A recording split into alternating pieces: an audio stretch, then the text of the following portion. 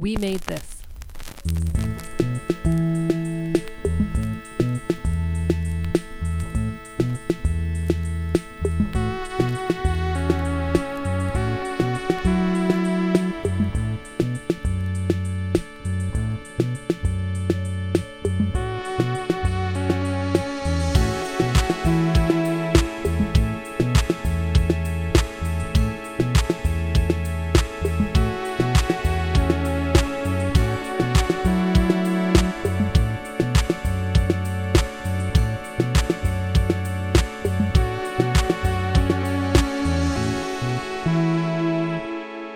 Hello and welcome to We Buy Records. I'm Paul Field and I'm joined, kind of as ever, by the lovely Tim Scullion. Morning, Tim. I'm here in spirit, Paul. My ghost is kind of haunting you. So, listeners, we have sort of jerry-rigged a pretty convoluted setup to try and record each of us nice and clean. So hopefully, to the untrained ear, this podcast will sound as glisteningly wonderful as it always does. There's half a chance. I'm Yeah, currently maybe running... not quite half a chance. You're wearing 2 pairs of headphones and I'm Yes. currently running 2 laptops and a recorder. So I've got 3 gizmos on the go. So Same. I've got 3 on the go as well. if you do hear a few sort of bangs and cracks and stuff today, that's probably just because we're normally in your lovely quiet Zen lounge, Tim. Yes, we are. What I quite like is that you and I are obsessed with analog audio formats, and yet here we are pushing our digital technology to its absolute breaking point. Yeah, we are. Right, should we crack on? We've got lots to get through today. Let's just sort of merge news and housekeeping into one, because we've had Oh, thank God. listener letters. First up, coronavirus and what are shops going to do during the outbreak. And we've had a couple of listeners, specifically Vinyl Car Booty and Denny Tunnel Blanket 84 on Twitter. What are you doing, Tim? We've closed. We had our last day on Saturday just gone, and we don't know what we're going to do, Paul. We've been agonising over whether it's appropriate to do local free delivery, because in theory that is putting people at risk. Like, let's say we're infected, or they're infected, because we had the idea that we could set up a website, and then if you're local, you can click, almost like click and collect, but so you can order what you want at the same price as they'd be in the shop, and me and Susan will whiz round in our car and hand deliver to you, sort of leave it on the step and knock on your door and run away, which is a lovely idea. But, Boris Johnson says it's not essential, is it? No, it's a tricky one, but things may become clearer when the government announce their help package for the kind of people like yourself, I guess, later today, because at the moment it's only employed people who've got any help, so you still need to make a living. Well, yes, exactly. That's the other thing, is we do need to pay our bills, but I want to be safe and I don't want to put anyone else in danger. The other idea we had was to sell more stuff online, again, whether it might be through Discogs or we could set up our own online shop. But then, because I overthink all this stuff, then you're overloading the postal service with more inessential items, which means that the poor plucky postal workers are going to have to do more delivering, risk more spreading, aren't they? Yeah, I mean, I've been having a look online to see what other businesses are doing. So Juno, for example, they've got an offer on 50 for 50, so 50% off 50 actually quite good records to tempt you in the door, because if you're going to pay the postage... They've got no qualms about... No. No, fair enough. We're not here I'm to judge, Tim. I think I'm overthinking it, because people still want to buy records, and no one is putting a gun. Like, so we were saying on Saturday, when we were still when the shop was still open, we were really wrestling with, is this the right thing to do? Should we close, even though we hadn't yet been told to close by the government? We thought, well, actually, are we doing the wrong thing in opening? But nobody was putting a gun to your head to say you must come and visit a record shop, and likewise, no one's putting a gun to your head saying you must buy records online. So I don't know. Well, so Juno have got their 50% off 50 good records offer on. That's to tempt you in the door. you're going to pay the postage on one, you might buy a few more. I think that's the reasoning behind that. Quite a good idea. I've had a look through them. There's some good records in there. Some of the more bricks and mortar stores, Resident in Brighton, have gone online only. Piccadilly in Manchester, online only. Spillers, they're doing a really good thing. You can give them a little call and see if they've got your item in stock, or send them an email with your phone number and they'll give you a call back. See, that's a really nice idea. Now, that's the kind of thing we could, for example, we could open on Saturdays, and you could either call us or tweet us or email us on a Saturday. We'll be there from 11 till 5, and you can ask us what we've got, and we'll happily do a kind of tailored service. I'm not saying we'll do that, but yeah. We've got to eat. We've got to eat, Paul. We've all got to eat in these difficult. Well, though, what there is left to eat is little tip. I've been going out early when we need to. Greengrocers, butchers, fantastic. Bakers. So, yes, now this is what I'm hearing, is that actually the lunatics don't seem to have cottoned on to small local independent businesses offering just, as you say, a bit of it. So just go to the butchers, or go to your local sort of mini mart, and they'll probably still have all their stuff because people aren't bulk buying from them. No, I was out this morning, 7:25, and by 7:45 I was home, having gone to the baker, having gone to the greengrocers, having nipped in the co-op and got everything I needed.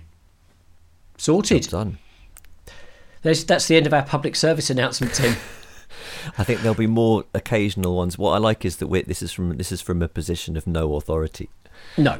But I think listeners can probably, because it's just the kind of people we are, listeners can expect more public service announcements randomly throughout the our episodes for the time being. I wouldn't trust anything we say, by the way. That's the main thing. That's the main takeaway.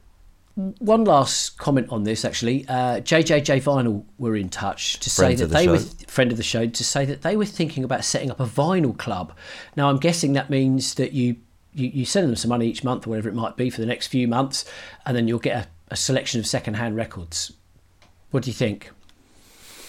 I think it probably requires a lot of work from JJJ to talk to these people and actually figure out what the hell they like. And I mean, I just think that's really hard. I think hats off to them for doing it. I think it's a really lovely idea, but choosing the stuff that the people will like and haven't already got, I don't know. Maybe they can tell us if they've come up with an ingenious way to conquer that problem.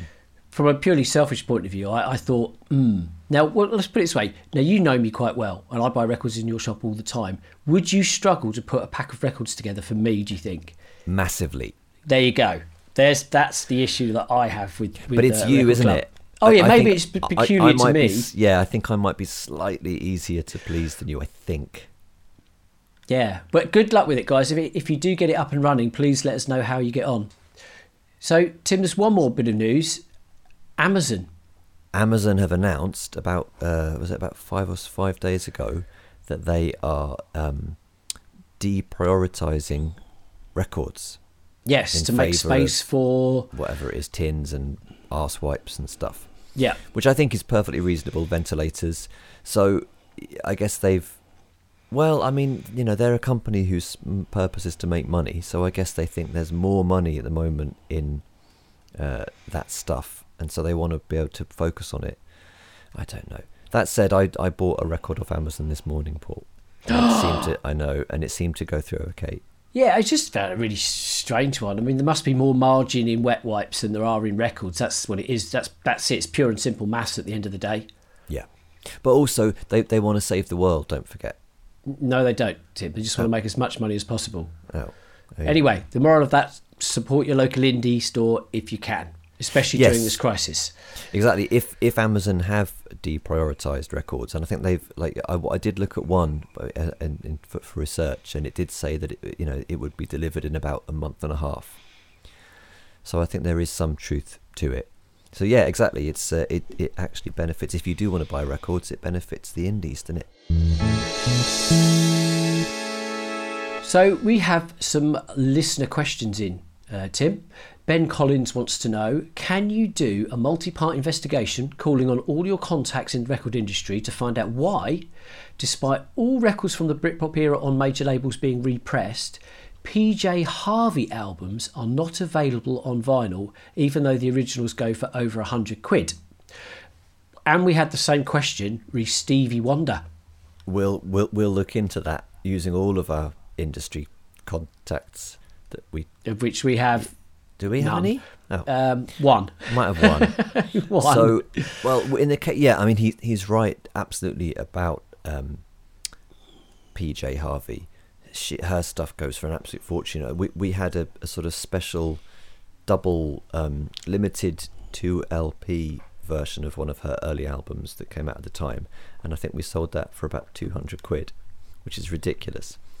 And Stevie Wonder, I don't know why he hasn't been reissued much. Some of his records have. I think Hotter Than July you can pick up quite easily, but part of the answer might be that, as I understand it, Stevie has all of his master tapes under lock and key, and he won't let anyone have them for reissue purposes. It's fair enough, isn't it? No. So, well, are his original records really that expensive? No. Right. So there's no real necessity then for a reissue. So, well, that unless you wanted a remastered, this half is something speed that, cut yeah, version. All that bollocks. This is something that I've been wanting to talk about for ages, and we should maybe, buff it up into a proper segment. Stuff that gets reissued that doesn't need to be. Oh, there's plenty of that. Yes, yeah, that's, but what's that's the? I mean, there might not be much to say about it except, God, why is that happening? But maybe we can do a little bit of digging and try and talk to people about it, because it is interesting stuff that you don't need a reissue of No Parlay, but I think it exists. It does. He has a second question here. He wants to know about haggling. Oh, don't ask me about that. The easiest thing to do, right? Okay, so there's a kind of unwritten rule. If in a second-hand shop, now Tim, you can either confirm or deny this, but I know that this is in general practice, certainly in Brighton. If you spend £50, they'll normally give you 10% off. But do you mean that should you have to ask for it? Yeah, if you ask, you say, oh, I'm spending £50, can I get a little discount? If you spend £100, you can probably get 20% off. I'm not sure that I agree with that. Okay. I think that 20% off, no matter how much you spend, is cutting into the record shop's margin quite a lot. Okay. I would err on the side of 15, 16, 17% tops. Okay. But that's just me, and actually that's also because we try to pay quite a reasonable amount for the records, so we can't discount them too crazily. Shops that pay £1 and sell for £20, of which there are plenty. Yeah. Christ, they can afford to give you 40% off and it not massively hurt them. Oh, I see it all the time. When I know now which shops pay peanuts because I get a hoofing great discount in there. Yeah, it does make you think. If you get the big discount, you have to wonder how much they're paying. If you've got a little bundle of records and you don't like haggling, all you need to do is take them to the counter and say, what's your best on these? They'll immediately understand what you're saying. They may say, no, it's what the price is. They may add them up for you and knock, £3, £4, £5 off the top. If it's like £56, they'd say, okay, give us £50. That kind of thing is quite normal. I mean, haggling, I really, really, really hate haggling. I don't mind if customers in our shop ask us, if it's them doing the haggling and me responding, that's fine. If I'm somewhere and I'm doing the haggling, I just hate it. But my tip would be, and it's incredibly obvious, but people don't do this all the time, especially in our shop, be friendly and nice and don't assume that you're going to get some whacking great discount. So somebody might come up to the counter in our shop with 3 records and just sort of go, best price, mate. Right, yeah. Do you know what I mean? That's not going to win you any friends, is it? Not really. Whereas if they go, oh, hi, just these, please. If there's anything you can do on the price, then brilliant. Do you know what I mean? It's just something like that. Just like, don't be a sort of cocky tosser about it. I don't know. It seems so obvious to me that if you want money off something in an independent shop, then be friendly and nice about it. Or sometimes people will come with a few records and they'll put them down, and they'll go, "All right, mate, I only want to pay 20 quid." Right, go, we've got... okay, well, I mean, hang on, right, so this and then you know, so you don't even know how much it comes to yet, and they tell you ahead of time how much they want to pay. That doesn't win them any friends either. No. We've got loads to get through here, so we've got another quick question here from Vince Williams. Record store day, is there a need for it anymore? The vinyl market has now re-established itself, so why not just press enough copies of the release and sell them normally? Yeah, he's right. He's right. Is... If you know, I don't know why Record Store Day was started, but I think it was to celebrate records and to give them a bit of love, right? So yes, it has succeeded in doing that. It doesn't need to exist anymore. On the other hand, independent record shops that do it, it is their Christmas. Well, I think I mentioned to you before, my idea is do it in advance online, have a drop-down menu of the participating stores linked to the items you want to buy. You pay for them and go down on Record Store Day and pick them up. Easy peasy. And what about if they're limited edition? Yeah, so there aren't enough. You don't need limited editions, because everyone who's pre-ordered, they'll then manufacture that amount plus 20% more for people who didn't pre-order. So there's no wastage. You're not ending up with hundreds of copies of crap that nobody wants left over, and the shops still get their revenue. The only problem with that, Paul, is the lead-in time of manufacturing records. Okay. That's the only. Otherwise, I think that is the most beautiful, elegant system, and it still supports the independent shops because that's where you go to pick them up. Yep. But if you pre-order them, 8 months in advance for some of these things, it kind of kills the. Yeah, true. Maybe they could just press up CDs instead. Hey, next one, Chris Smith. He wants to know why his Discog collection has gone up. I've seen this. Mine's gone up. I've yours seen has gone a up few by people. about sort of 10 grand or something, hasn't it? Yeah, we think it's to do with being linked to the dollar. That's as simple as that. So in these days of global crisis, as I understand it, the dollar is seen as a safe bet around the world. So, you know, if you're an international business or whatever, and you've got kind of the choice of what currency to do things in or what currency to put things in, people are thinking, I'll go dollar. Yeah, I'm not going to go Hungarian forint. I'm not going to go sterling. I'm not going to go whatever Hong Kong dollar. I'm going to go US dollar because I think it's the safe bet. And so that means that the dollar has remained strong and pretty much every other currency is wobbling and fluctuating and going down. So if Discog's kind of base calculations are, well, what is this worth in dollars? And then we'll change that to your local currency, then you're going to see it shoot up in your local currency because your local currency is now worth fuck all. That's what I think as well, yeah. It can't be. I can't think of any other explanation. I did get a reply from Discogs about it, and I think that's what they were saying, but it didn't really make much sense. Billy Edwards and Mark Turnbull both have a similar request. Billy would like to see some 7-inch debate. Ooh. And Mark says, 7 inches, are they the ugly stepchild of vinyl now? Don't seem to get much attention. Growing up in the late 70s was one of the golden ages for them. Many great ones, not on albums. But his languish in the loft.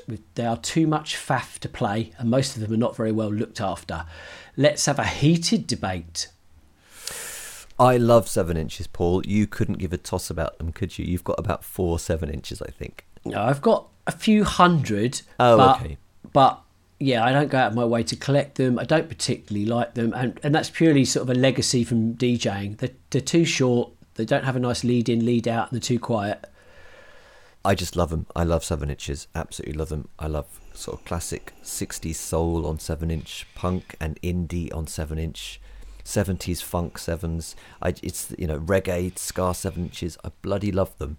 I can understand why, if a lot of the vinyl revival is driven by younger people who maybe were never big into vinyl when they were growing up, because I guess they are just too young for it, I can see how the 7 inch may not have captured their imagination in the way that the album does. So let's say, you know, you've got Nirvana Nevermind or Amy Winehouse Back in Black or Fleetwood Mac Rumours on vinyl. Nice satisfying 12 inch with a lovely picture cover. You can look at the liner notes. You can really, you know, enjoy that object. versus a 7-inch in a company sleeve with one song on each side. I can see how for a young person that hasn't got particularly a nostalgia for that detail, why would you want a single when you could have Nevermind on vinyl as an album? Does that make sense to you? Yeah, it makes perfect sense to me. I think it's a very, very valid reason why it's kind of fallen out of favour. Plus, there's no jukeboxes anymore. Plus, there's no singles chart as such anymore. Oh yeah, the singles chart. No Top of the Pops. Oh yeah, so people like random songs for streaming, and it's not necessarily a single, but it might just be something which is just blown up, a track, or they want albums if they're like a proper music fan, then they go for the album. Also, I wonder if, looking at it from a label's point of view, I don't think it's that much more expensive these days to make an album versus manufacturing a single. Well, look at the 7 inches for Record Store Day. They're like 17, like 18 pounds. Yeah, exactly.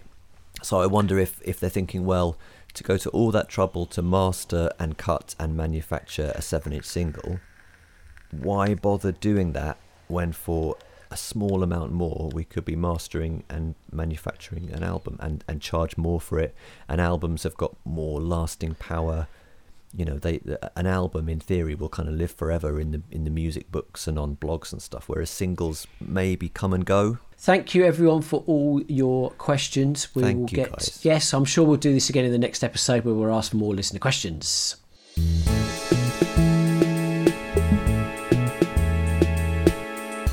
Paul, do you remember in the old days where we used to go, we used to travel and go places? Do you remember that? Oh, I vaguely remember it. I think you were allowed to get into this big metal tube and they would transport you to another country where you could go record shopping. You can't do that anymore. No, but God, it was good, wasn't it? Oh, it was so good. Oh, I wonder if they'll ever bring that back. No. Oh. Well, so in lieu of ever being able to do that again, I can give you a city report of when I did it. Oh, when was that? About in the dark ages? That was back in the dark ages of about a month ago. Okay. We went to Budapest, Paul. Lovely. In Hungary there. So would you like to hear about it? Yes, please. So for a bit of context, so you can sort of imagine it if you're playing along at home, Budapest is a city split into two halves, which you may or may not know. It's Buda and Pest. Paul's looking just blank. I think he's just waiting for me to get to I the knew juicy you were going to stuff. say that. Sorry, right, okay. but hurry up and get to the record shops. No, I'm joking. Right. And Buda and Pest are bisected by the River Danube, running down the middle from north to south. And it seems that, as far as I could tell, every single record shop in Budapest is on the Pest side. So that's where to stay if you want to go. If when this is all over you want to go to Budapest, stay on the Pest side, because that's where the record shops are. You look like a geography teacher, and now you sound like a geography teacher. Paul, we only went to 4 record shops. Oh. And here are my thoughts about them. So the first one was Media Pont à Lemesbolt. Excellent pronunciation. Thank you very much. Now, this was to the north of the city, near the Parliament buildings. The first challenge, Paul, was getting in, because they'd covered the front of the shop and the front door so thoroughly with 7-inch singles, you couldn't see where the door... I'm not joking, you really couldn't see where the door was. Oh, wow. Did you take a photo? Yes, there will be a photograph available. We'll try and get you to post that when we put the episode up. I'll try. They were really friendly and really nice, but the stock could best be summed up as dog-eared best-ofs. Oh, lovely. They were absolutely crammed into the racks, and then would have a pile on top of the racks as well, so browsing was basically impossible. The stuff that we did see was the most boring, overpriced collection that you could imagine. Any examples?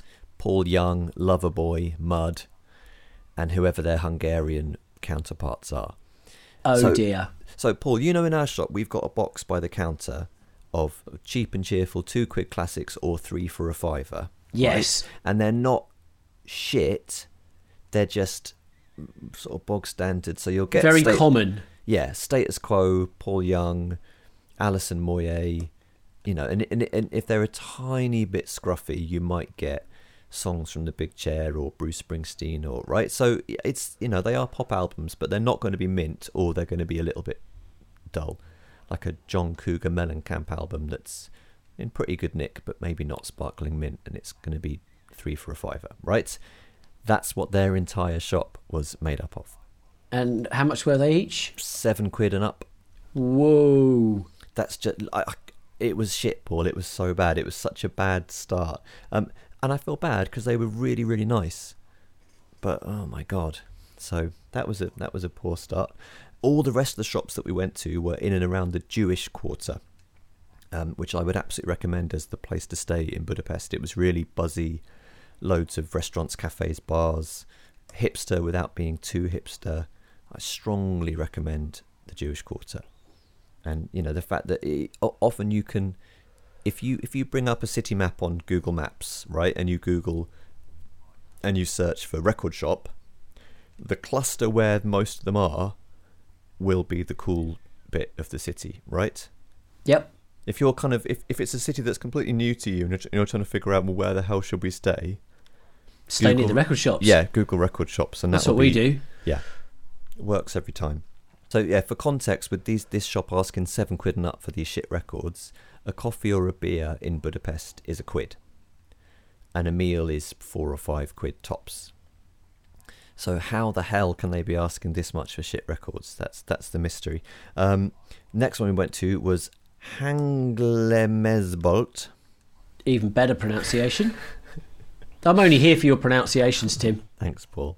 This shop was pretty tiny, and it was tucked away in a residential block. Now, the guy here was really, really friendly and had great English, and his shop was so untidy because he didn't have a storeroom. And if you've been in record shops that don't have a storeroom, they are a mess. Yep. Because records are hard. They take up so much space, and they're so hard to organise if you don't have a second space to actually put them in and go through them. So it was a fucking mess. But he had brilliant stuff. This, Paul, is where I got your Depeche Mode record. Beautiful. And it was lovely condition as well. It was fantastic. It was a bit overpriced, but it was okay. But interestingly, he had, underneath his racks on the floor, he had boxes and boxes and boxes of records that were priced up in euros. And they were about twice the price of all the stuff that was in the local Hungarian Forint. This was the stuff for Utrecht. Ah. So he's been doing this a long time. He knows what he's doing.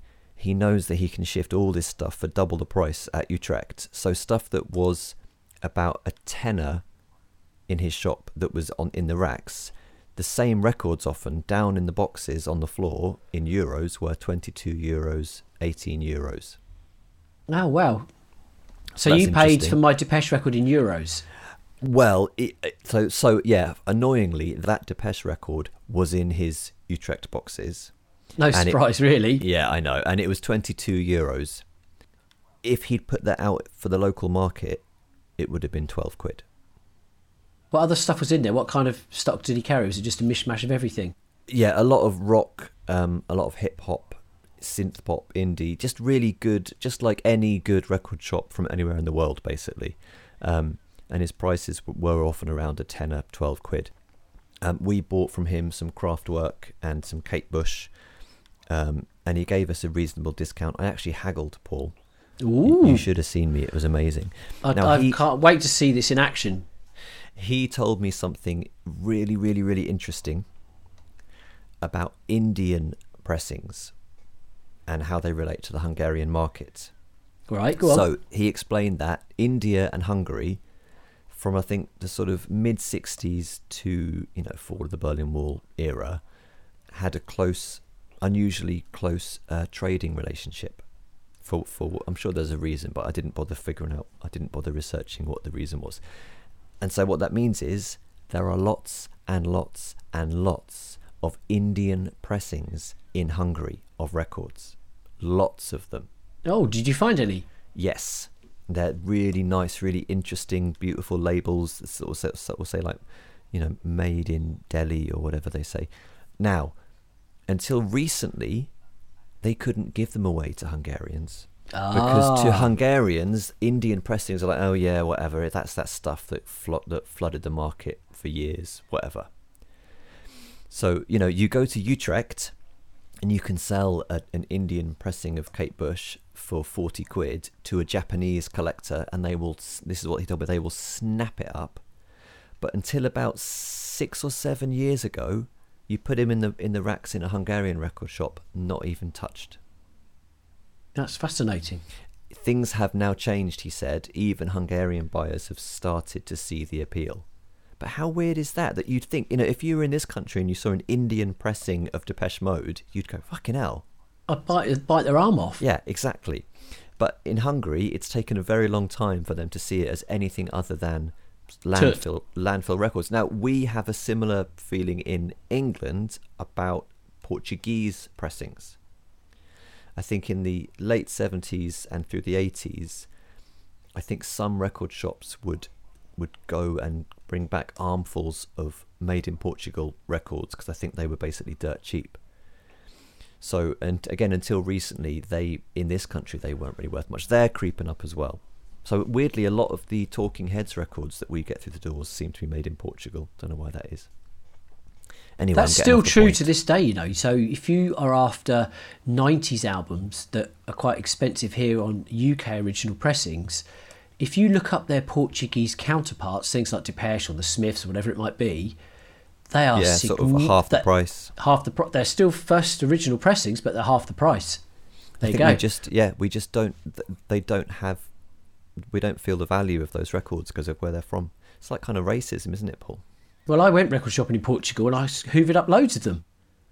Well, you would. I totally would do that. Same way that I managed to get some lovely Indian pressings in Hungary. I'm absolutely chuffed with them, Right, next up, Paul. CD Pince. It's Pince, like Prince without the R. CD Pince. I don't know how it's pronounced. This was another tucked away shop down some concrete steps and round a corner with access from the courtyard of a residential block. Now, there were two fellas here behind the counter, neither of whom even looked up from their phones when we came in, which is not a good start. Now, do you like hard rock CDs? No. No. Do you like records? I like records, yes. They had about 30 records in stock, Paul. Everything from Status Quo to Nazareth. Oh, God.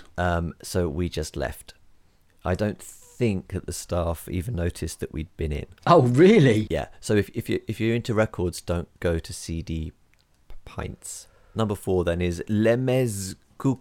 Of course it is.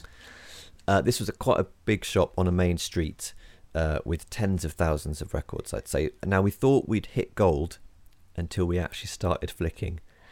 The records were only a bit less boring than that first shop we went to. There was loads of Paul Young. Don't worry, I took a picture. 80s Genesis. There was the biggest Cliff Richard section you've ever seen in your life. Oh, wow. I mean, really insanely, like half the shop seemed like Cliff Richard. The prices were pretty good, but I only found one record that I wanted, which was an Indian Kate Bush album. Can you see a slight pattern emerging here, Paul? Yes. And finally, we went to Laki Baxi. Now, according to the internet, this is one of the top record shops in Budapest. Oh, okay, cool. It was a mid-sized shop and it was tidy and really well laid out. But what was quite interesting, weird about it was that absolutely everything in the shop except classical and Hungarian artists was just a massive A to Z that snaked around back and forth the entire shop. So, Paul, James Last was next to Laibach. Oh, that's beautiful. Did you pick up either? No, I didn't. We looked in James Last and they didn't have Voodoo Party, unfortunately. Not even the good James Last. Not even the good James Last, Paul. There was a Depeche Mode divider, but no Depeche Mode, unfortunately. In general, actually, if they had a divider, they mostly had something in it. There's a pet peeve of mine, which I'm sure you've seen as well. If you go to a big record shop where they've gone for the whole individual artist dividers thing. Yeah. And they'll have a million dividers, but but it'll be almost guaranteed that anyone interesting that you would want to see, empty divider. Always the way. Yeah. I just think get rid of the divider, you lazy buggers. Take it Well, away. because what happens when they get something new in stock, that's where it has to go. Get the divider out again. Yeah. Yeah. But it flags that next time you go, that they do have a section for that band, so it teases you back in the door. Exactly. That is the whole problem with it. You see, we could just write Diamanda Galas, stick it in there, and then you'll go, "Ooh, they've got a Diamanda Galas section." Good luck actually getting her records. You see what I mean? Furious about that. Anyway, we picked up some more Kraftwerk here. I think that Kraftwerk were kind of just a pop band in Hungary, right?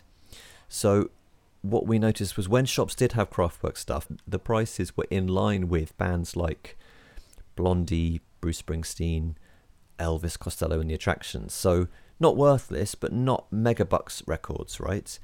Kraftwerk stuff was in line with them, whereas in the UK it really isn't. No, it's definitely not. So yeah, it's just that's another thing I thought was interesting about how different countries have got a different relationship with cult artists. You know, in Britain, Kraftwerk are right at the top, whereas evidently in Hungary they're just somewhere in the middle, along with all the other popular artists, along with Talking Heads. You see, it's a bit of fun. So Paul, we pulled out some records there. We took them to the counter, about 55 quid's worth, and I did my usual, as I said, extra polite. If we could have a small discount, that would be brilliant. And he point blank refused to offer a penny discount. Ouch. He gave the classic line that, it's his boss's shop, and his boss is adamant that there are to be no discounts. So I asked, so do you never give discounts ever on anything, no matter how much is spent? And he said, no, we don't. There's a challenge. Well, I know. I said he was. I'll come back in 6 months' time. Go, Tim, you know that shop you went into? Oh, don't. Well, do you know? I even said to him that I asked him if he wanted to call his boss to get permission, and he looked really horrified by that idea. Susan has a theory that that he is the boss, really, and it's just a line that he claims that he's not the boss, so he can avoid giving discounts. Oh, 100%. Do you think so? Yeah, of course. I did think about maybe like in a Scooby-Doo way trying to like rip his face off and see if the boss was secret underneath, but you'll be pleased to know that I didn't do that. So overall, would you say that Budapest is a worthwhile vinyl destination? It's so weird, Paul, because the economy in Budapest is, their currency isn't that strong, so it should be an absolute record buying paradise when you look at how expensive coffee, beer and food are, but they tend to be 7-8 quid and up for anything. So I don't know. I don't know. It's inconclusive. Apparently there was a couple of other really good shops there, so I understand, which have got more duff, but we didn't get a chance to go to them. So you may have a better experience than us. The amount of shit filler records in Budapest was staggering.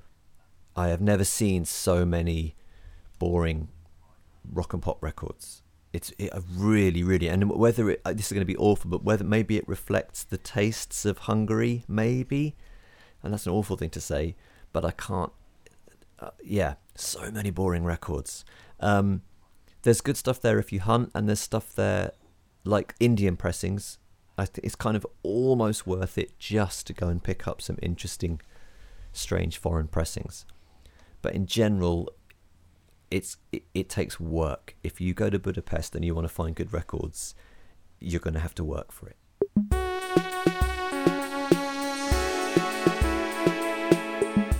Tim, I went on Twitter at the weekend and asked people just to give us an idea or post a picture of their most prized record.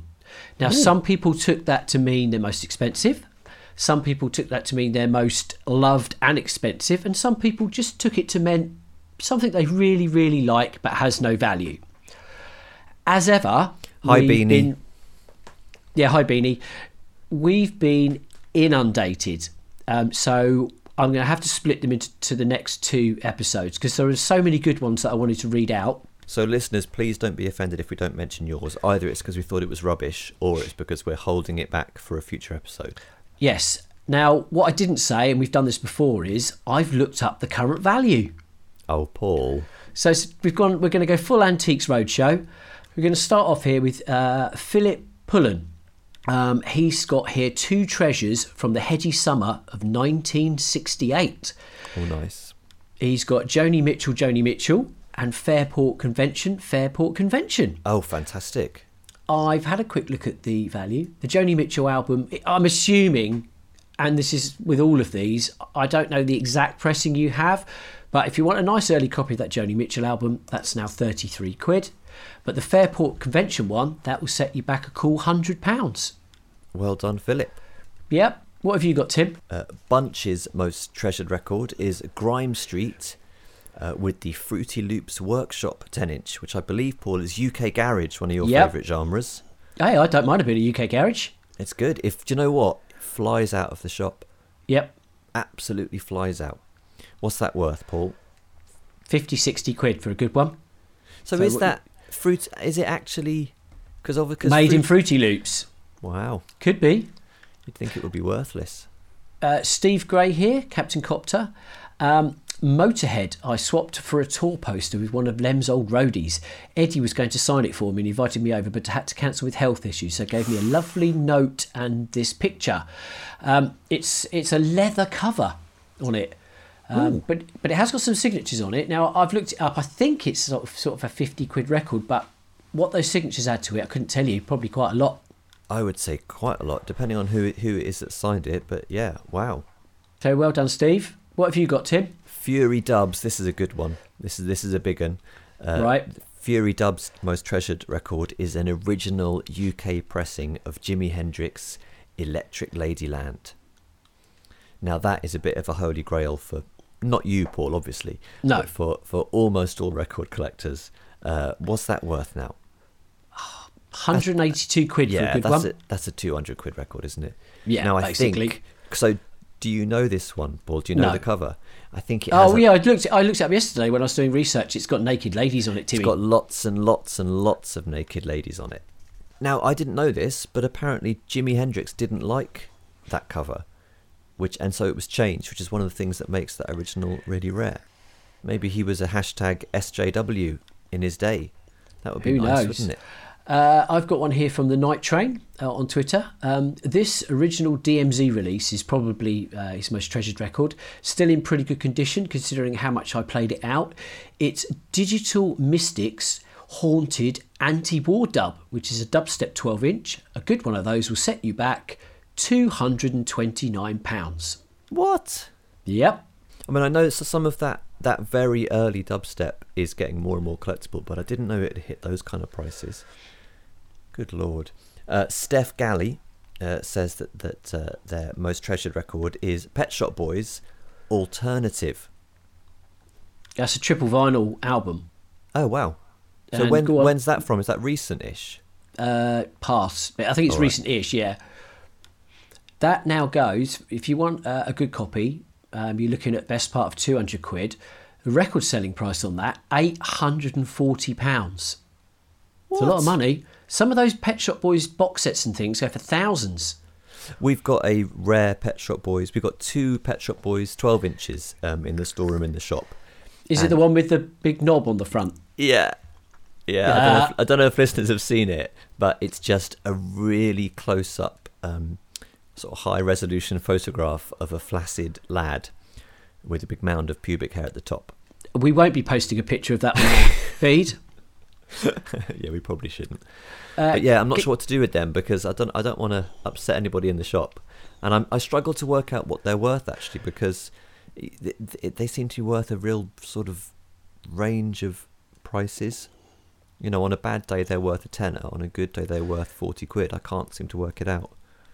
Can you not put like a post-it note on the tip? And then one each on both of the balls. That's an excellent idea, Paul. Maybe we'll do that. Watch this space. I never thought I'd be saying put a post-it note on the tip today, but there you go. I'm delighted that you have. Gavin Hogg, he's got. I know he's got a full CD box set signed by all the band, but we're not going to cover that one because it's CDs.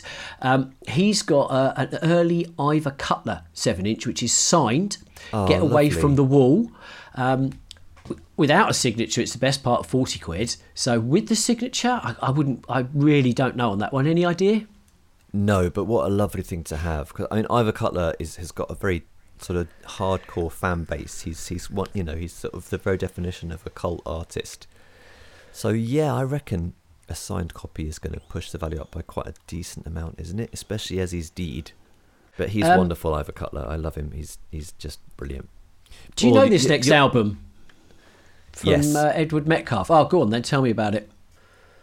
So Edward Metcalf says his sort of treasured item is the massively influential and sadly forgotten The Creation, late 60s, mid 60s sort of British invasion beat group called We Are Painter Men album, which is a real cracker and you can just never see it ever. That's worth quite a lot. What's that worth, Paul?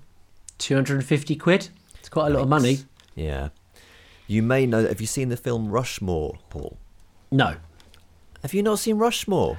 Oh, maybe years ago, but not. I can't. Oh, that's a brilliant film. I'm not a massive Wes Anderson fan, but Rushmore's amazing. Anyway, there's a Creation track on that. That's the only reason I bring it up. But I don't know why I bothered. So this is a special one next, Tim. Vinyl Fan 83. The Jellies Jive Baby on a Saturday Night 7-inch. The rarest and most expensive record I own. Now, it was reissued on 12-inch and it was listed on Amazon for sale. When he went to the listing, he noticed that the listing for this 12-inch reissue had a picture of the original 7-inch single. Right. So he took a punt, ordered it, expected the 12-inch to turn up, and the original 7-inch turned up in its place. If you want a copy of that right now on Discogs, £1,000 is the cheapest copy. Oh my God. What a result. Wait, right. So someone had a copy in their possession. They listed it on Amazon. Yep. They did a very, very brief bit of checking and they thought, oh yeah, I see, it's some kind of reissue. Yep. We're assuming, yep. And it turns out it wasn't a 12-inch, it's a 7-inch, and it was the original pressing. Oh my God. That's incredible. Well done, Vinyl Fan 83. I'll let you do the next one. Holy shit. Paul, I wonder if you've got a copy of this next one. No. Two of our listeners have both offered the same most treasured record. Black Celebration Tonight and David McElroy have both gone with your favourite, Paul, Depeche Mode. Now, you've got a copy of Personal Jesus, don't you? Yes. Is yours on blue vinyl, Paul? No. This is from Australia, and it's like one of my most treasured or most desirable wanted items. And they both claim that they have this. They both posted a picture of their copies, so I know they have a copy. And on a bad day, what are you going to hand over to buy a copy of this today? You can probably get a VG Plus for maybe £500 or £600. If you want a near mint, you're looking at £1,000. Wow. I did offer them to swap it for. I've got in my possession an incredibly desirable item at the moment. Oh yes. And I offered to swap that with either of them. I wouldn't mind. I've got a bag of pasta. Did they say yes?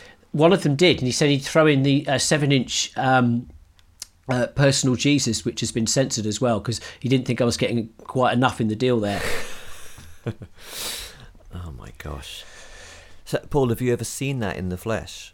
No, because it's Australian. How have they both got it? They both got it. We've got a really interesting one next. Rob Gilbert, Listen Sessions 1 on Twitter. He bought a copy of Duke Ellington's Concert of Sacred Music. A little while after buying it, he looked at the back cover and saw that it had been signed by the Duke himself. Wow. So, value.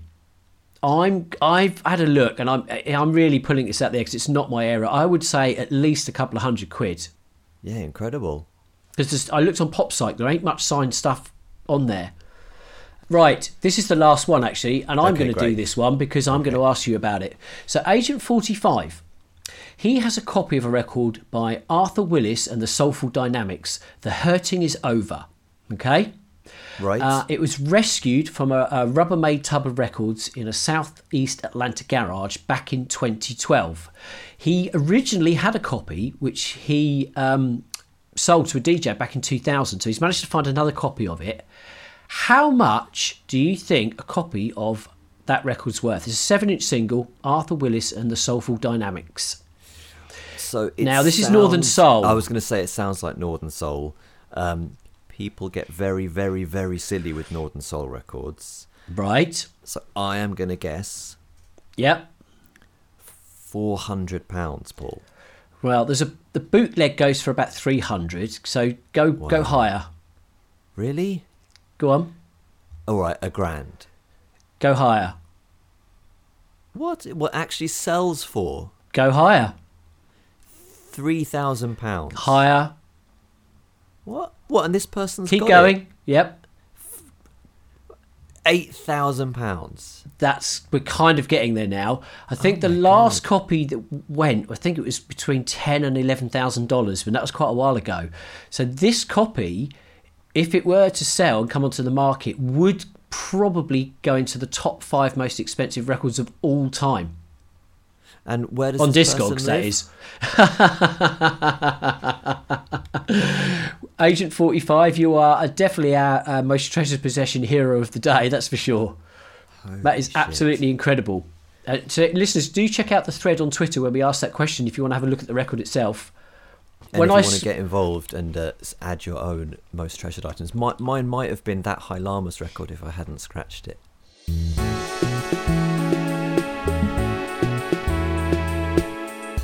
Paul, do you fancy a quiz? Love a quiz, Tim. You know, the history of music is also the history of strange formats and format wars. Right, and, yep. You know, the winners aren't always necessarily the best thing. They're just the thing that happened to win. For example, I believe that Betamax is a superior format to VHS. Correct. So what I've got here for you, Paul, is I've got 10 obsolete music formats. Oh, God, go on. All you've got to do is tell me if they're real or not. Oh, okay. What could be simpler? So you've made some up? Maybe. Oh, okay. I've just got a pen so I can keep track of your score. So I'm going to give you the year, the name of the item, and a brief description of it. All you've got to do is tell me, is that true or false, that that is a real obsolete music format. How are you feeling, Paul? Not confident, You're feeling nothing, aren't you, really? Let's be honest.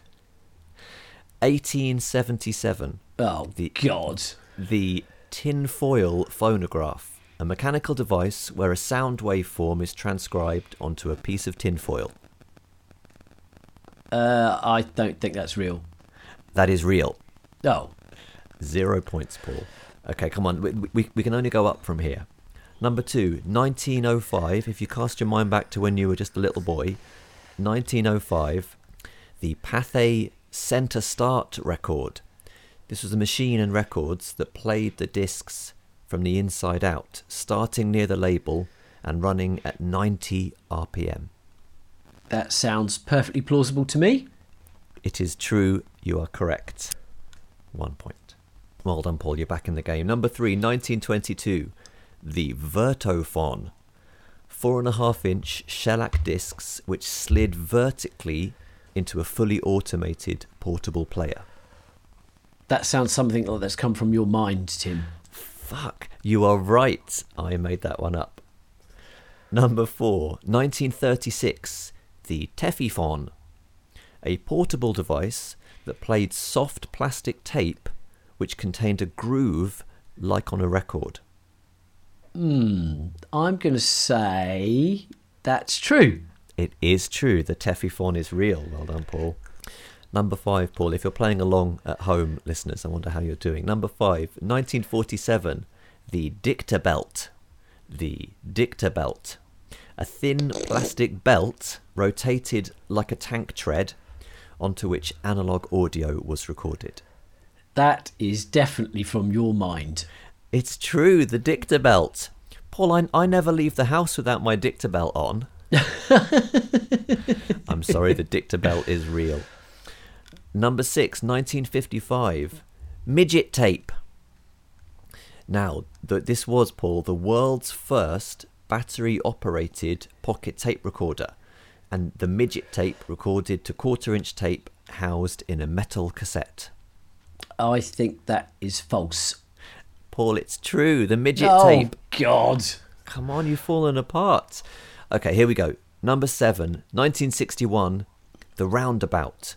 An endless loop quarter-inch tape system which mimicked the look and feel of a record player, but which held an hour of music. I don't know. True. Paul, I made it up. Look, the point this is trying to make is there are loads of fucking stupid, weird formats that inventors and companies came up with and had a bash with, and most of them failed. That's the point of this segment. Here we go. Number 8, 1988.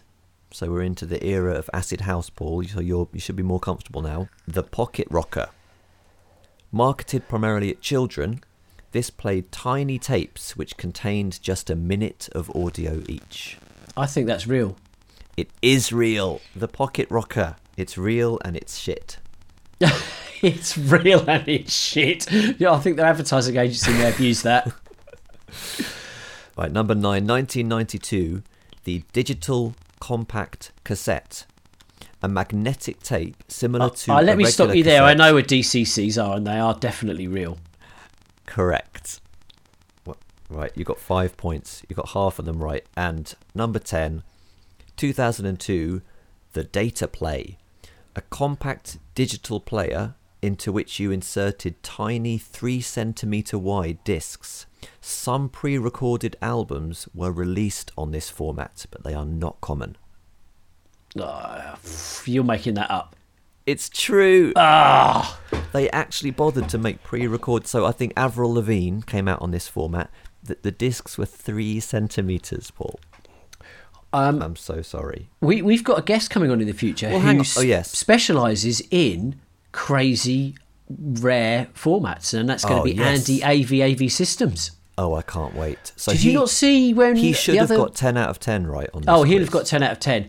On our Twitter feed, he's got this amazing machine in his workshop that he uses for his everyday records, which has this huge arm, and it plays it's got 30 albums in it, I think it is, and it picks them out and it plays both sides. It's this incredibly... It picks them out? Yeah. Go and have a look on our Twitter feed where I ask people about their record players. It's absolutely astonishing, this piece of kit. I presume it's from the 70s or something? I don't know. I think it's earlier than that. Oh, amazing. Yeah, I'll have a look. So, Paul, you scored, I believe, 5 out of 10. My advice to you is stick with your 33 RPM vinyl records. Yes. Paul, it's just a bit of fun.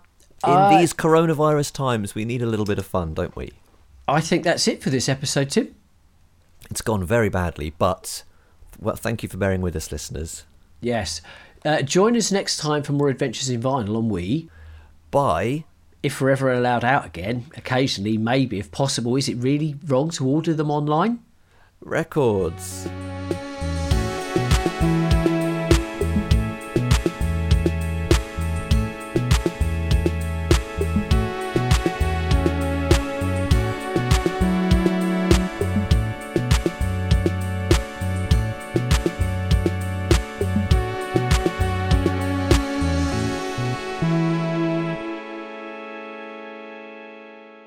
Previously on the We Made This Network.